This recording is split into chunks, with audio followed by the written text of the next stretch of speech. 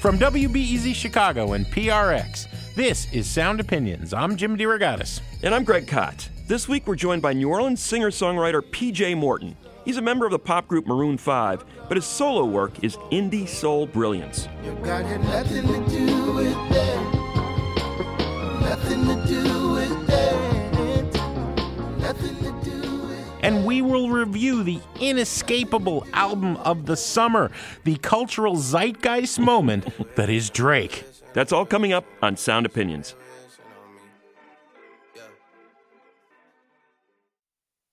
You're listening to Sound Opinions, and later in the show we have a great in-studio performance from New Orleans-based soul singer PJ Morton. But Greg, first, we have to deal with Drake. He is inescapable. He is ubiquitous. This is the album of the summer. Whether you think you want to hear it or you don't, you're going to hear it. What do we think at Sound Opinions of Drake's Scorpion? Kiki, do you love me? Are you riding? Say you never ever leave from beside me. I want you, and I need you, and I'm down for you always. Greg, we have got to talk about Aubrey Drake Graham. His fifth proper album, depends on how you count, there were mixtapes, is called Scorpion. It is breaking every record that exists in the music industry to break at the moment. 170 million streams on day one on Apple Music, 132 million streams on day one on Spotify. Billboard was sort of conflicted about is Drake therefore the biggest rapper of all time. Since the sale of measurable physical product has disappeared, it's a thing of history now, how do you measure how much an artist is being heard? Streams, obviously, are one way. I looked up what the physical product album sales for Drake were. So far, it's 160,000 copies. Yeah. That's absurd to me. You and I, when we were covering the last big heyday of the physical music industry, CDs, Eminem, Britney Spears, NSYNC, they were selling 8 million copies a week. Yeah, millions. And Drake is at 161,000. It is inescapable. Is it worth that attention? I guess that's the question we want to tackle on Sound Opinions. I really enjoyed Drake's first album, so did you, when we reviewed Thank Me Later, when he first burst out of the 406. Toronto native, was already a star, but for television. He was Jimmy on Degrassi, The Next Generation. And then he turns to hip-hop in a big way. You know, my take, Greg, is that after Thank Me Later, which I really enjoyed, there's been a sharp drop-off in his work. He's kind of given us the same thing over and over again. The adjectives repeated by all of our critical sisters and brothers again and again. Self-obsessed, solipsistic, boastful, aggrieved. He's the champion of self-pity. All right, this is an incredibly ambitious record. 25 tracks, 90 minutes, 32 producers had some role on this record. I happen to think it is his strongest record since Thank Me Later. But with qualifications, I also think it's too damn long. I think it should be only a third of what it is. He positioned it as half of an R&B pop album, that's the second half, and half of a rap album. Half, that first half, him taking on some of the people who have aggrieved him. And, you know, just one look at the song titles. There's always people who've made Drake feel aggrieved. Can't take a joke. I'm upset. Jaded. All right? Serving up a pack, pulling gimmicks cause they scared of rap. Funny how they shook, got you shook. Pulling back the curtain by myself, take a look. This kind of part of his shtick, half of it is about the men who've made him angry or who put him down. The second half about the women. I think the key track is called Is There More? You made me think a couple of weeks ago, bringing up Peggy Lee's 1969 hit, Is That All There Is? Right? Yeah. And it's the great existential question pop song of all time.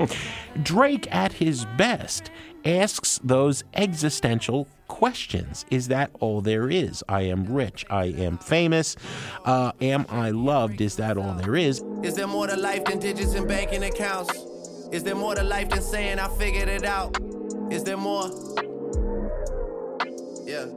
At his worst, he kind of flips it and says, "This is all I got," but he ends the record, the last words on this incredibly long record, 25 tracks, 90 minutes, "I'm changing from a boy to a man." I'm all alone, no one to cry on. I need shelter from the rain to ease the pain, changing from boy to a man. What does that mean? He's 31.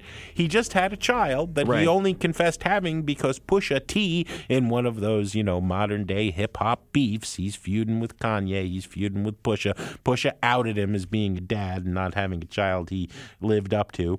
Now he does, which is pretty brave.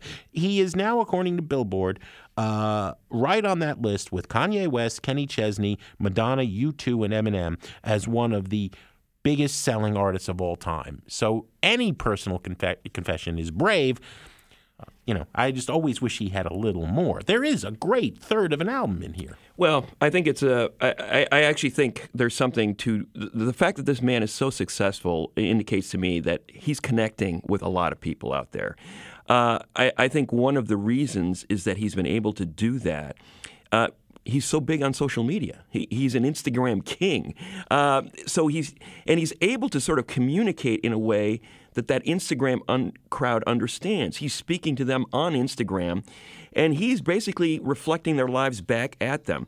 These sort of rituals of hustling, being a playa, going out there and hooking up with a partner, a lover, those sorts of games that are being played on social media, he's basically expanding that here on the social media. Don't link me, don't hit me when you hear this and tell me your favorite song. Don't tell me how you knew it would be like this all along. I know the truth is you won't love me until I'm gone. And even then the thing that comes after is moving on. I can't even The thing that I think is missing from Drake and why I found him so appealing up through Take Care, his 2011 album, the vulnerability. He was willing, I think he was a fresh voice in hip-hop for a number of years, for actually the first 3 records, where he was talking about the fact that I'm a flawed person. I'm having a real problem dealing with the fact that I'm becoming this hip-hop star, and I'm not doing really well at it. He was admitting that he was flawed. I think what I'm seeing from Drake, especially on Views, his 2016 record, and now this one, is a more guarded Drake, less willing to come out and discuss the fact that, yes, I am weak, I am vulnerable. We see it emerging on that March 14 track where he's talking about what it means to be a father and this whole notion of becoming a man from a boy. And I'd love to see more of that. That said, the production on this album is incredible. There's an incredible array of hooks on this record. It don't matter to me. It don't matter to me what you say. It don't matter to me. He has turned into a pop machine. I mean, you talk about all the singles he has on the charts. That he's dominating the top 10. Every one of those songs has a hook in it. There are a few duds. The consensus dud on this record is I'm Upset. I'm upset. 50,000 on my head is disrespect. So offended that I had to double check. I'ma always take the money over. That's why they need me out the way, what you expect. It reminds me of the Dave Matthews phenomenon in the 90s when a point of commonality among white American youth in the 90s was Dave Matthews. I got to see a Matthews show. You got to see, because my friends are all going. Right. And I think with Drake, it's that sort of thing. And you could say, okay, Lemmings, they're just following the leader, so to speak. But there is something about the music that is connecting those people, and that is a powerful thing, and it should not be dismissed. One thing I admire about this guy is he's remained loyal to these guys he started with, Noah 40 Shabib and now Boy Wonder. A great producer. They've created the sounds. Yeah. These guys have created sounds around this guy, and they built an industry around that Drake sound. He's got one of those most recognizable voices in hip-hop history, but the production around him is equally smart and equally distinctive. And as you said, he's expanding out and starting touching on all these genres, whether it's trap or New Orleans bounce. He's giving you a flavor of each of those things. Do you love me?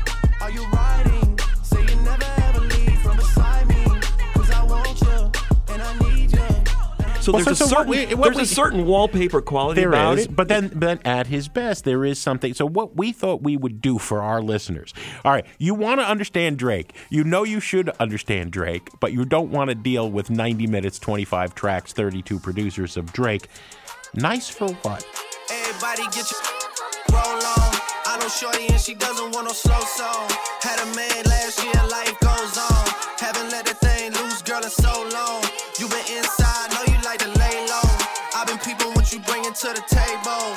Working hard, girl, everything paid for. First, last phone bill, car, no cable. For me, that song, Nice for What, we both agree. Nice for What is a standout track, and he does it with a really interesting sample.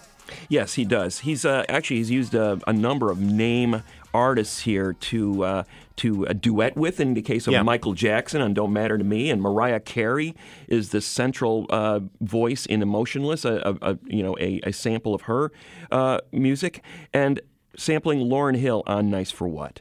Lauryn Hill, her debut album, which, by the way, very timely, 20th anniversary of the Miseducation of Lauryn Hill, her solo debut. She's never really done a proper follow-up to it. Now she's doing a 20th anniversary tour where she's going around performing the album from start to finish. An important album for a couple of generations of young people who grew up in that era and are now coming of age and making their own music, as in Drake's case.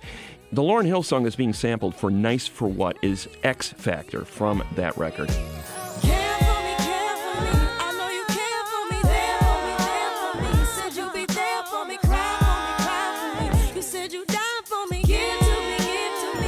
Why won't you live for me, care for me. You said you care for me, there for me. Said you'd be there for me, cry for me. Nice for What it's an interesting song because it's got that New Orleans feel to it. He's got the Big Timers. He's interpolating lyrics from the Big Timers, that New Orleans duo, on it. He's got Lauryn Hill from the X Factor, this emancipation song. I'm breaking free. I'm doing my own thing. The X in X Factor is Wyclef Jean. Yeah. She's breaking away from the Fugees. She's creating her own thing. This is a very powerful statement of a woman going out on her own. And here, I think very appropriately, in Nice for What, is that Drake has written a shout-out to a working woman. Yes. Saying, you're making your own bread, you're making it on your own, you don't need any help, you're a powerful person in your own right. So it's a kind of a appropriate use of the sample. What I loved about the X Factor song is the way some of the production, the drums on that song are really innovative. She's using some marching drums on there as well as the typical hip-hop drums, and it's a very powerful track. But what he's looking for is that hook from Lauryn Hill, X Factor. You said you'd care for me. And it's basically this woman going out into the world and saying, I thought you had my back. You don't. I'm on my own. I'm going to do it on my own.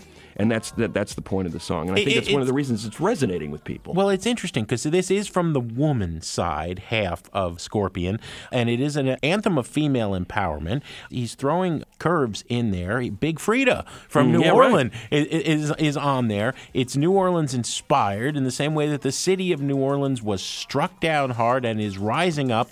I mean, it's working on many levels that say, Drake, when you're not just sitting on the couch feeling sorry for yourself, you really got the goods here. Yeah, right. Exactly. Let's play a little bit more of Drake's Nice for What, which is sampling Lauryn Hill's X Factor on Sound Opinions. That's a real one in your reflection. Without a follow, without a mention. You really piping up on these. You gotta be nice for what to these. I understand. You got 100 bands. You got a baby bands. You got some bad friends. High school pics. You was even bad then. You ain't stressing off no lover in the past tense. You already had them. Work at 8 a.m. Finish round 5. All down. You don't see them outside. Yeah, they don't really be the same offline. You know dog days. You know hard times. Doing overtime for the last month. Saturday, call the girls, get them gassed up. Gotta hit the club. Gotta make that jump. Gotta hit the club like you hit them angles. With your phone out, snapping like you Fable. And you showing off, but it's alright. And you showing off, but it's alright. It's a short life.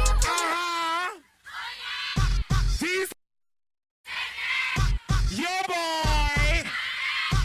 I'm me. Watch the breakdown. We always say on Sound Opinions, everyone is a critic. So what are your thoughts on Scorpion by Drake? Is it worth the attention, or is it overhyped? Is it somewhere in between? Call and leave a message on our hotline, 888-859-1800.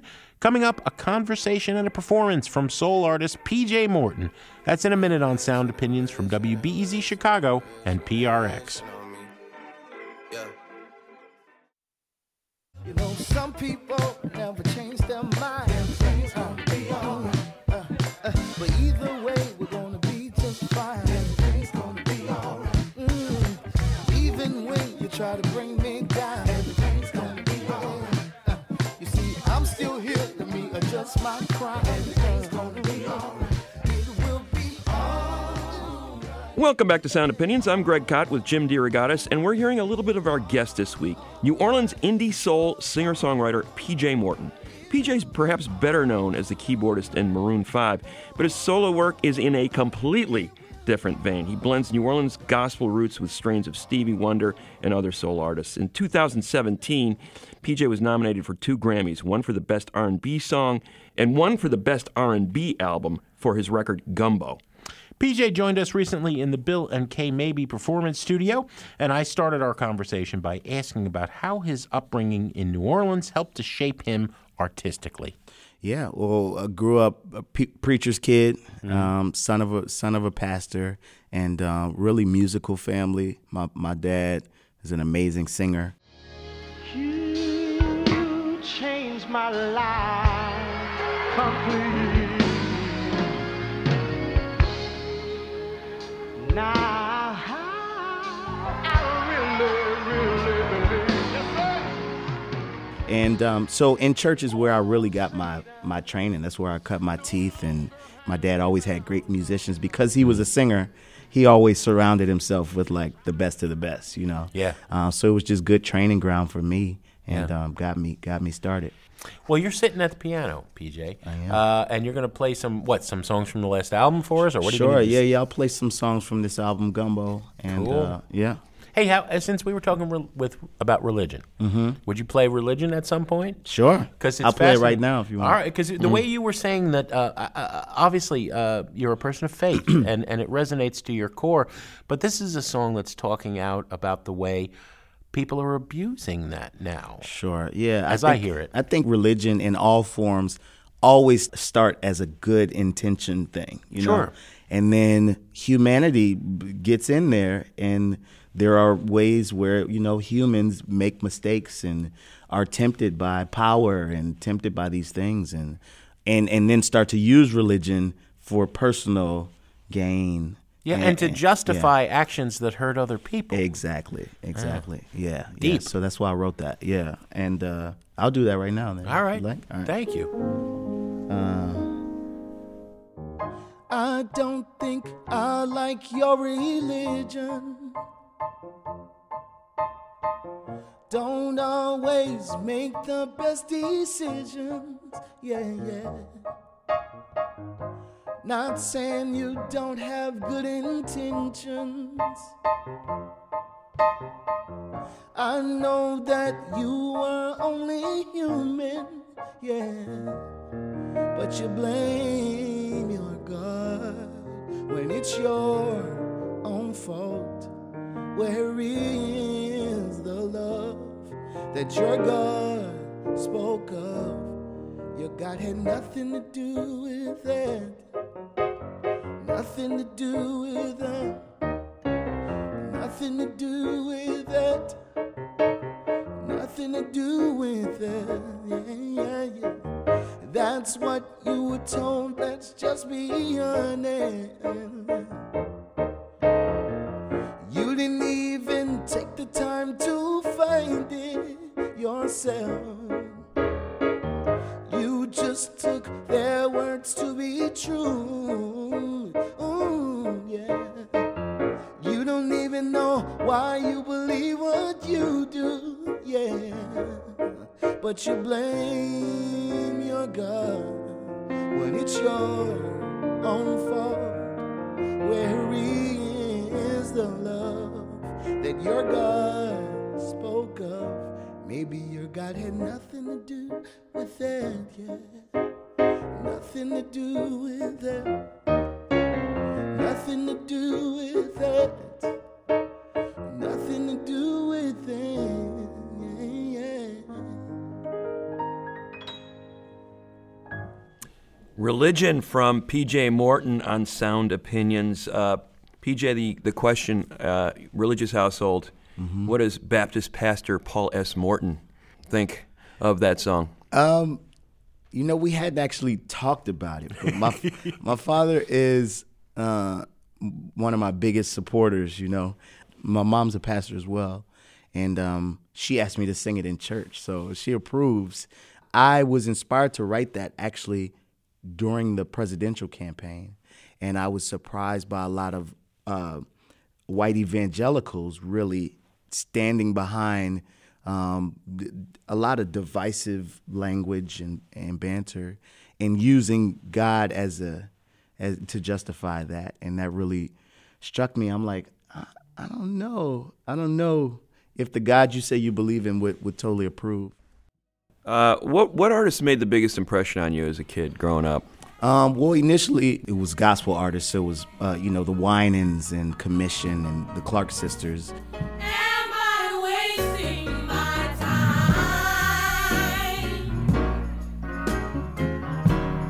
Can the clock be rewind?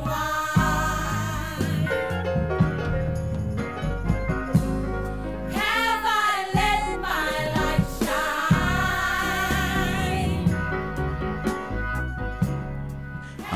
And then Stevie Wonder. I got a hold of Stevie, and then it kind of paused everything for a minute when I was about 12. It's all I could listen to. And then I started to get into the others again, like Donny Hathaway and Al Green, Prince and Michael Jackson. Those were huge for me. And the Beatles, James Taylor. So you're the age that Stevie was when he started making music, more or less, when you discovered. What was it about that voice? Yeah, it's so I knew, I'm an 80s baby, so I knew like I just called to say I love you. I knew those records, they were on the radio and stuff. But someone gave me a cassette tape that had I'd Never Dream You'd Leave in Summer. And that I hadn't heard that Stevie. I never dreamed you'd leave in summer. I thought you would go, then come back home.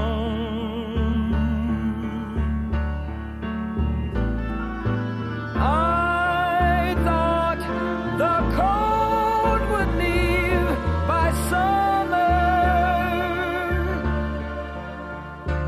but my quiet nights will be spent. And it was just like, it did something to me immediately. And I went down a rabbit hole. There was a Circuit City by my house, and my dad would give me an allowance weekly, and I would take that allowance and I went in chronological order of Stevie records, the earliest I could find, and I would get a new one every week, and just went down that, down that hole, and just, changed my life, really. So easy now with everything on your phone. I know, right? Yeah, I had to go to the store every week. Something about that trick to the record store and It's true, deciding yeah. which one you were going to buy of what was in the bin. Yeah. It was very, you had to be make your point to do that. You know what I mean? As opposed to now, you can kind of be passive in that. Yeah. This was like deliberate. Yeah.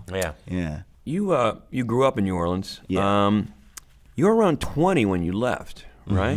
High school. When I graduated, I went to Atlanta and went to Morehouse College. Yeah. Well, you've been associated with some artists that have tried to write really substantial songs that could potentially change the world. I mean, I'm thinking of India Arie. She had a great start to her career. Absolutely. And people have forgotten how terrific those initial few albums that she did were. Amazing, yeah. And it toured with Erykah Badu as well, who's still an amazing artist, transformative artist, I think, in many ways. Yes. How did you end up working with artists of that caliber? Yeah, well, India gave me my start in like mainstream music, and it really was a right place, right time thing. Her first record hadn't come out yet, and I moved off campus and lived in this apartment complex. She was living there. There was a piano in the lobby. I was playing the piano. She heard me playing and was like, "Oh yeah, I sing," and we started talking about Stevie Wonder. And I'm like, oh, yeah, you sing, you know. So my Yeah. friend was down Everybody there. sings. Yeah, exactly. I'm Yeah. like, fine, okay. We started talking about Stevie Wonder, and she sang Ribbon in the Sky. And I was like, oh, you really sing. Yeah. Like, Oh, you sing. Yeah, exactly. Yeah. So that first record was done. It hadn't come out yet. And we just became friends. And so when her next record came around, I was like, Indy, I have a song. Recorded it. It was my first placement on a major label album, you know. And it happened that quick. There's a new girl in town. Come to turn it around. I hope that you are down because I'm interested. Can I be an instrument? Can I be an instrument? Oh, is that alright? Is that alright? Because I'm interested. Yeah, alright. First album, she was nominated for like 7 Grammys. Right, yeah. Same year as Alicia Keys, I think. And Alicia swept her. Yeah. And but that next album that I was a part of, she was nominated for 2 and won both of them. So it was crazy to immediately jump into the industry and then be right, you know, in Grammy world and all of that. It was a lot. I didn't even know what was happening really. Erykah Badu, her music director, right when I was graduating school, was a friend of mine. His father was my father's best man, and he asked me if I wanted to come on tour. You know, I wanted to quit college probably about 3 or 4 times. One was when that Grammy happened. I was like, all right, Yeah. what am I doing Yeah. still? What am I wasting my time for? Yeah. But the other, I used to get all these tour, like, because I was a musician very early. So I would get all these, you know, tours thrown at me. And I was like, man, I got to finish school.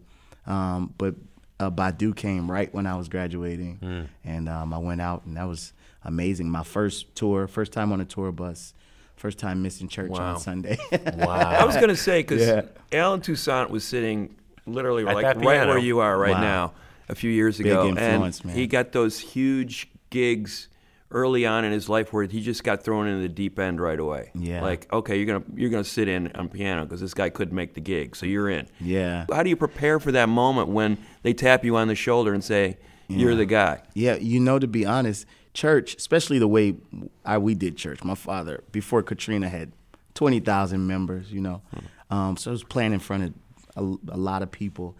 And things can change really quickly in church. Like, my dad can bring a song that I don't know out in the middle. It is like the most nerve-wracking, and it prepares you for anything, I think. Even with Maroon 5, we've had stuff where something will go wrong, and I'm just like, cool, because I've been through these crazy situations, played totally by ear, you know, and nobody taught me. And I was with Maroon in Brazil at Rock in Rio, and it was 120,000 people, and I saw my reflection in one of these right here, you know, where you can see yourself. The glass and I'm like, wall, yeah. I'm like, how did I What am get I here doing here? exactly? Like, Yeah. I don't Yeah. remember how I was able to, you know, because even the Maroon thing it was also one of those things that just happened. You know? Yeah, you and me and all that wine. Loosen my tie, lie down, let's fly. Every guy that passes. PJ, you mentioned Maroon 5. You've been a full-time member of that group since 2012. Tell us how you hooked up with Maroon 5. Yeah, well, so Maroon 5 was on their third record, Hands All Over. They were looking for another keyboard player / singer. They need a Billy Preston. Yeah, Come in and be the fifth or the sixth. Yeah, Maroon 5, exactly. But unbeknownst to me, it was actually to be the fifth because the original keyboard player was planning to leave, and I didn't know that at that time. They all knew I wasn't in on that. But we were together for 2 years before he took a sabbatical. The rest was history. We just more vibed on a personal level. I was just straight in there. My first gig was a full live show, live on Fuse. That's kind of been the story of my life, you know, just being prepared for what's thrown. Cause girls like you run around with guys like me till sundown. When I come through, I need a girl like you, yeah. Girls like you love fun and yeah, me do what I want. When I come through, I need a girl like you, yeah. Well, I want to talk about one other collaboration, and I want to hear about Gumbo. Okay. But you got to play us another song first. I put you on the spot before. You play a PJ, anything you play us is going to make us happy. All right, cool. All right. Let me do. Well, I'm gonna do a cover. That's on Gumbo, actually. One of my favorite songs of all times by the Bee Gees. And I know where you're going. Yeah, I always heard, it always felt soulful to me. But I'm like, I think I can take it a step further in the soul. You are talking about 3 white Australians. You I know know, what man. I mean? It's something about those Aussies, man. No, they got something. They got something going. Maybe you're talking to 2 rock critics. Yeah, we fight our whole life. We have wrestled over the Bee Gees more than anybody, maybe than Bruce Springsteen. Sure, I'm anti. sure. He's pro. Okay. Your version, yes. Yeah, Theirs, thank you, I ain't man. going there. All right. Well, listen. They gave me the groundwork for this. There you go. Let me do this here.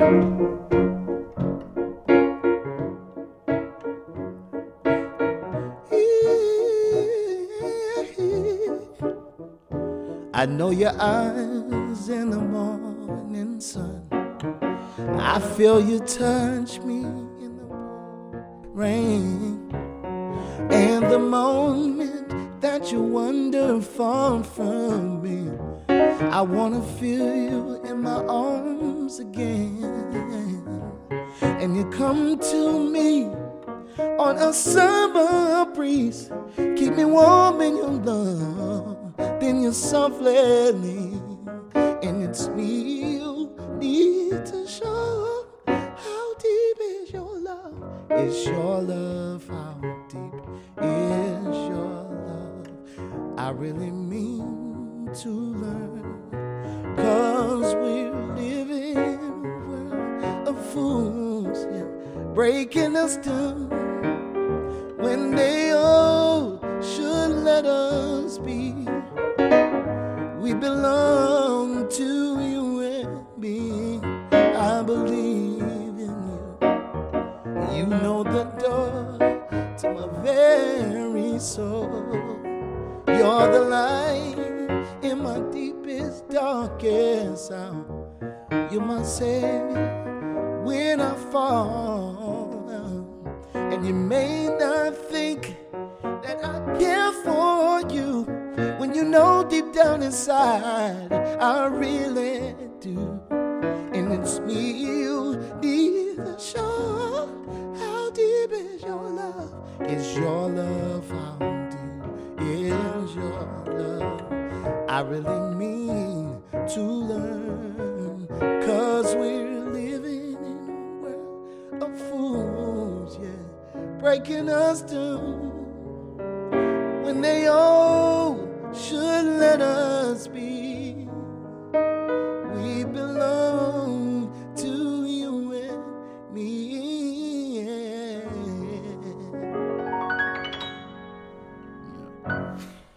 That is a cool cover. Thank you. Of the Bee Gees' "How Deep Is Your Love" by our guest PJ Morton on Sound Opinions. PJ, thanks for funking up the Bee Gees, The Bee Gees, which yeah. I didn't think was possible, but I think you just did that in a very soulful way. Thank you. So that is one of the highlight tracks from your most recent album, Gumbo. Yeah. I want to go back one album before that when you signed with Lil Wayne's Young Money Entertainment. Yes. Who'd have thunk it? And here you are, the California boy now. You've been out there for X amount of decade plus, but you title that album New Orleans. Yeah. And I can't help but feel there was a little homesickness going on there. I guess so. I think before I even realized it, like I said, I've always worn New Orleans as a badge of honor. It's almost like you don't let out family businesses. It's like I knew that I needed a break from New Orleans, but I'm not letting everybody else know that. I'm proud. But I think now that I look back, I think it was the seed of homesickness happening there. Mm-hmm. And even though I made that album in California, I named it New Orleans because I think I was in search for that thing that made me fall in love with music and that freedom. New Orleans, there's such a creative freedom of like, do whatever you want to do, man. As long as it sounds good, I don't care.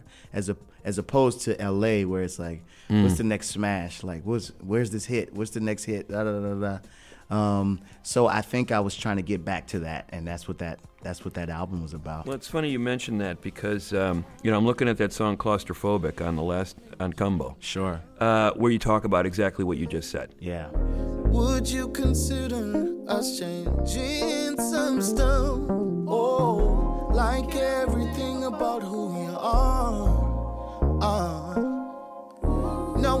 were just trying to make you a star. But I must admit, I'm claustrophobic. I have a hard time trying to fit into your small mind. And it sounded like there was a period of transition, like the industry wanted a PJ Morton that was going to do X, and you're saying, well, wait a minute, I'm Y. This is what I want to do. Yeah. So what was the period like between putting out New Orleans on a fairly high-profile label, and then going to the point where you're an indie artist now with your own label, putting out your own record? We all wanted X at one point, where it's like I was chasing a hit like anybody else, but I think Maroon 5 satisfied a lot of that inside of me. You know, I always wanted to, on my bucket list, I wanted to play SNL. You know, I did it 3 times. I wanted to play the Grammys, did it multiple times, 5 number 1 hits in a row. You know, so all that stuff that I wanted as a kid, like success in music, I got it. So it made me go internal when it came to my solo stuff. It's like, okay, well, I don't need to chase that anymore. So let me, you know, really figure out what music I want to make and why. But the flip side of that is then all the success started to happen with Gumbo, the record where I didn't think strategically at all. Then the Grammy nominations, and then you know what I mean? The streams that I have, like this is the most successful record I've had. And to know that all I had to do was be myself is like, oh man. Well, for lack of a better word, you're a soul artist, and obviously that's not like it's not even a category anymore on the radio. It's like you're an urban artist, or hip hop or whatever. Exactly. Yeah. And you quote the label executive in Claustrophobic saying you're not mainstream enough. Yeah. What was that a code for? What do you think? What did they want you to be that you weren't willing to become at that point? They wanted me to, like, I remember one specific thing was wanting me to work with this producer that was hot on the radio at the time, but stylistically was so far away from anything I'd ever do. But that's what mainstream was code for. It's like, let me give you these drums. I mean, I can actually say it. At that time, the guy was like, you ever consider DJ Mustard? If you ready, let's go. If you ready, let's go.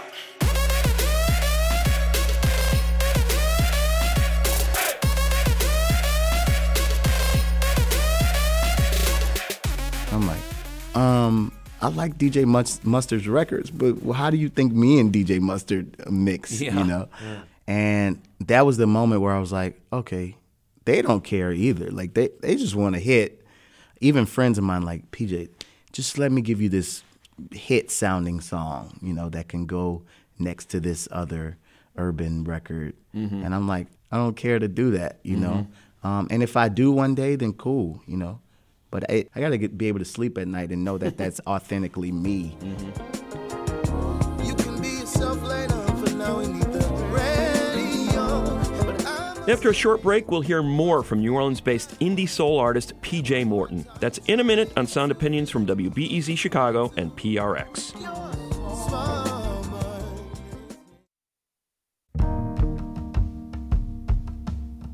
Welcome back to Sound Opinions. I'm Greg Cott here with my partner Jim DeRogatis, and we've been talking to indie soul artist PJ Morton. In addition to his critically acclaimed solo work and his work as a member of Maroon 5, his recent work as a music director for Solange Knowles has brought him a lot of attention. I continued our conversation by asking him about what it's like to work with Solange. I'm a rebel. Solange is the king of rebels. Yeah, she punched Jay-Z. Yeah, I'd say. Literally. I mean, that's a physical representation of who she is, which is, man, I mean, it's so inspiring to be around her because she literally doesn't care what people think. Literally, and if she does, she snaps out of it in an hour, and so I actually didn't work on that record, but when she wanted to go on the road, I helped her put the band together. She wanted a heavily New Orleans based band, so I did auditions And a lot of it, we called it co-music director because she had a lot of the vision already. But then I made it make sense to the musicians and communicated her thoughts and helped with some arrangements, helped with some transitions. And, her SNL performance I'm still super proud of. But I was music director for that. And we did a Super Bowl performance, and we also did a Fallon performance. Solange.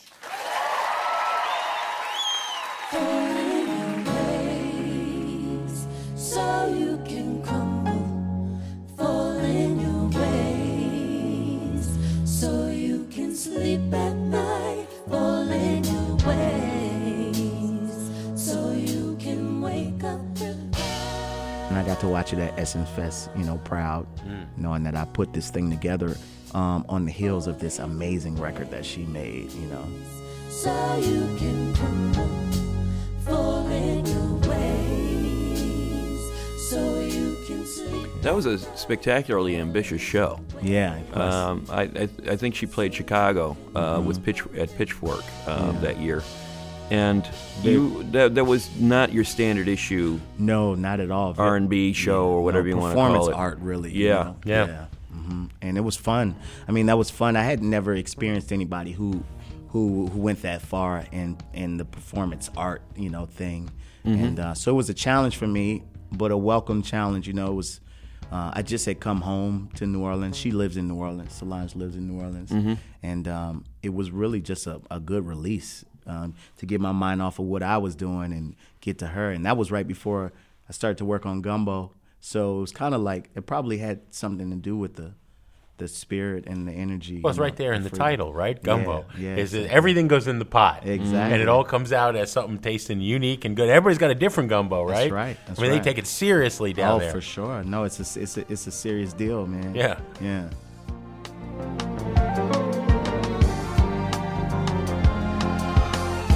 Oh, my Lord, I can't take no more. When it rains, it pours. I know it feels like it's impossible, but we've been here before. You can check the score. We'll be alright. I've been to New Orleans. What a wonderful city. Music everywhere. Yeah. You're growing up in a musical household. And yet you left. I've been reading interviews with you, PJ, where you talked about the need, like you felt like you needed to venture out in order to advance your aspirations to make music professionally. Yeah, because the thing is, if you're not a jazz musician in New Orleans, there is sort of a ceiling for you, But like to get to another point in your career, you almost had to leave. There wasn't really infrastructure there. Everybody can play something and everybody can sing, So that I was always proud of.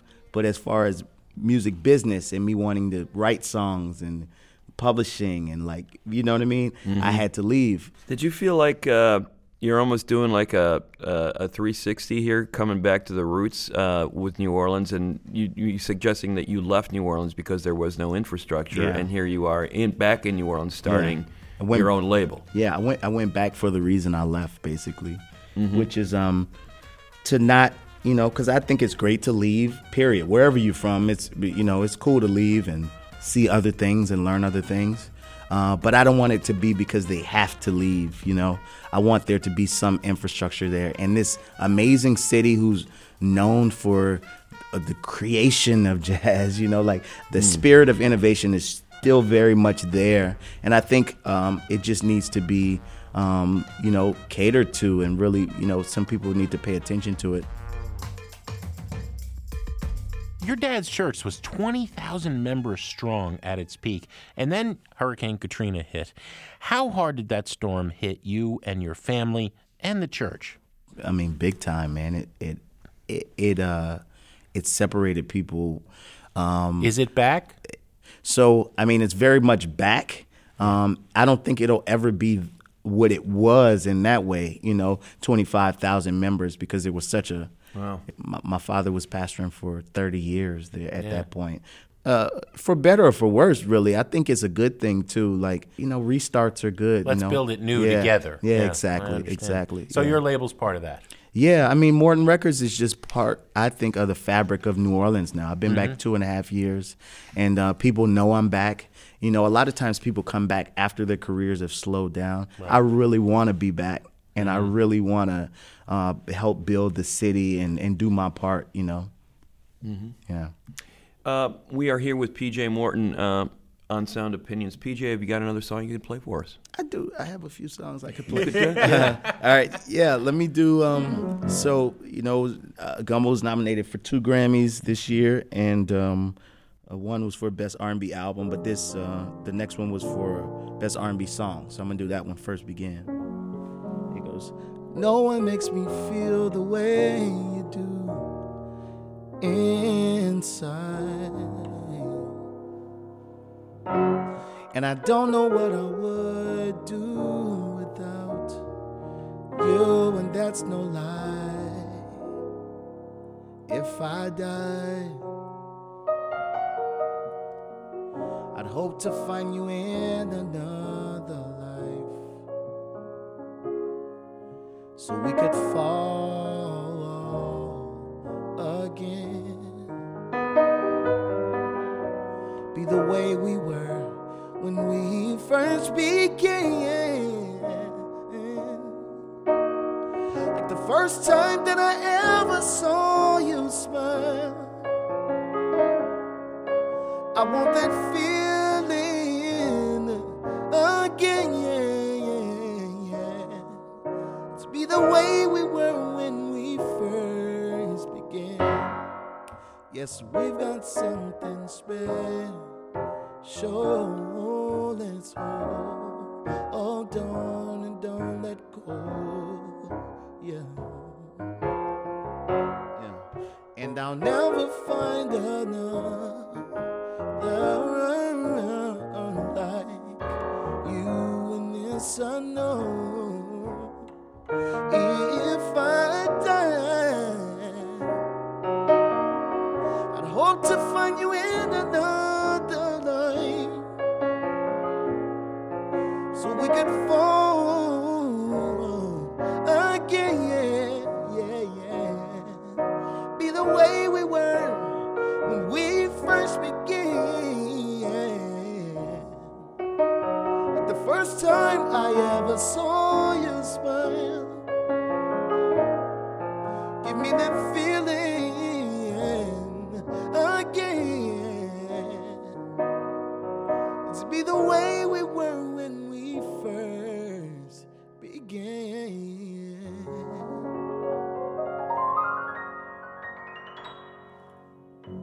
yeah.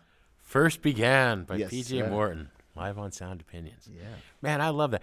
When you're writing a song like that, how do you decide to do that thing where you go from the real gentle and then you kick it in? Yeah. Like, how does that? Is that just like I got this hanging here and I got that hanging there? What happens when I put them together? Yeah, no. Or That had a bunch of different lives. It started off first, you know, straight into the beat. No one makes me feel. And then I was like, I started to do it live. That's what happened. I went on the road and did it live and saw the response when I played it slow like that in the beginning. And when we dropped into the beat, and I was like, guys, we got to go back in the studio and record it. This is the way to do it. Yeah. so many bands don't understand Yeah. that by playing stuff in live performance, you come to an understanding of it that nothing else can do. Absolutely. I mean, this is the reason why I did Gumbo, then came back and did Gumbo Unplugged, right? Yeah. Because it's like, oh, that moves people, and you can't know that in the studio. Right. You're trusting your instinct, you know, and you do the best you can. But that instant gratification of, oh man, they responded to that. You can't. It's nothing that compares to that. Yeah. And no better teacher than that. You know. Yeah.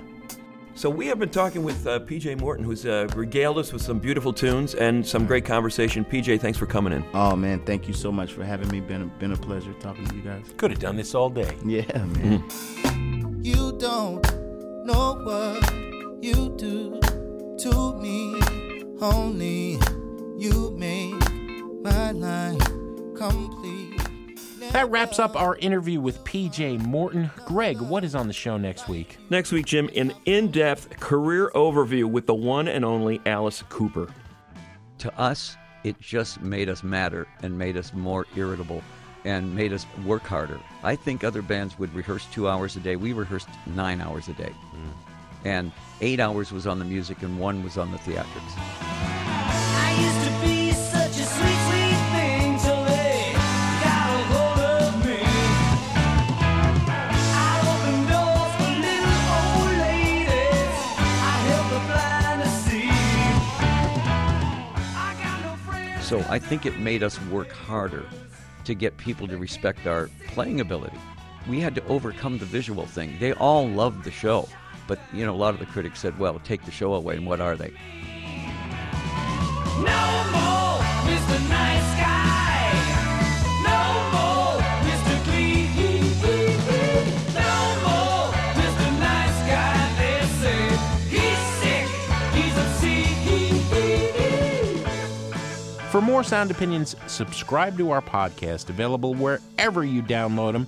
Special thanks this week to Colin Ashmead Bobbitt for engineering our PJ Morton performance. Sound Opinions is produced by Brendan Banaszak, Alex Claiborne, Ayana Contreras, Andrew Gill, and we have an intern, Hannah Edgar. With me, and I'm feeling real shot down, and I'm getting me. Hey, how you doing? Sorry I can't get through. Why don't you leave your name and your number, and I'll get back to you. On Sound Opinions, everyone's a critic. So now it's time to hear what you have to say. Leave your name and your number, and I'll get back to you. New messages. Once again, it's Hey guys, this is Allison from St. Louis. I'm like a month behind. I was just listening to your Anxious Anthems episode and wanted to talk for a sec about Transgender Dysphoria Blues by Against Me.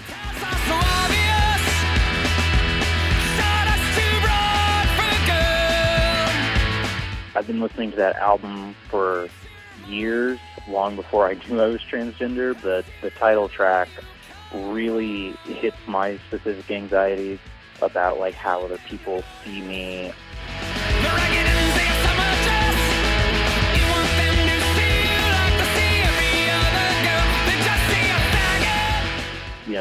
The really aggressive drums and the really, just everything is so aggressive.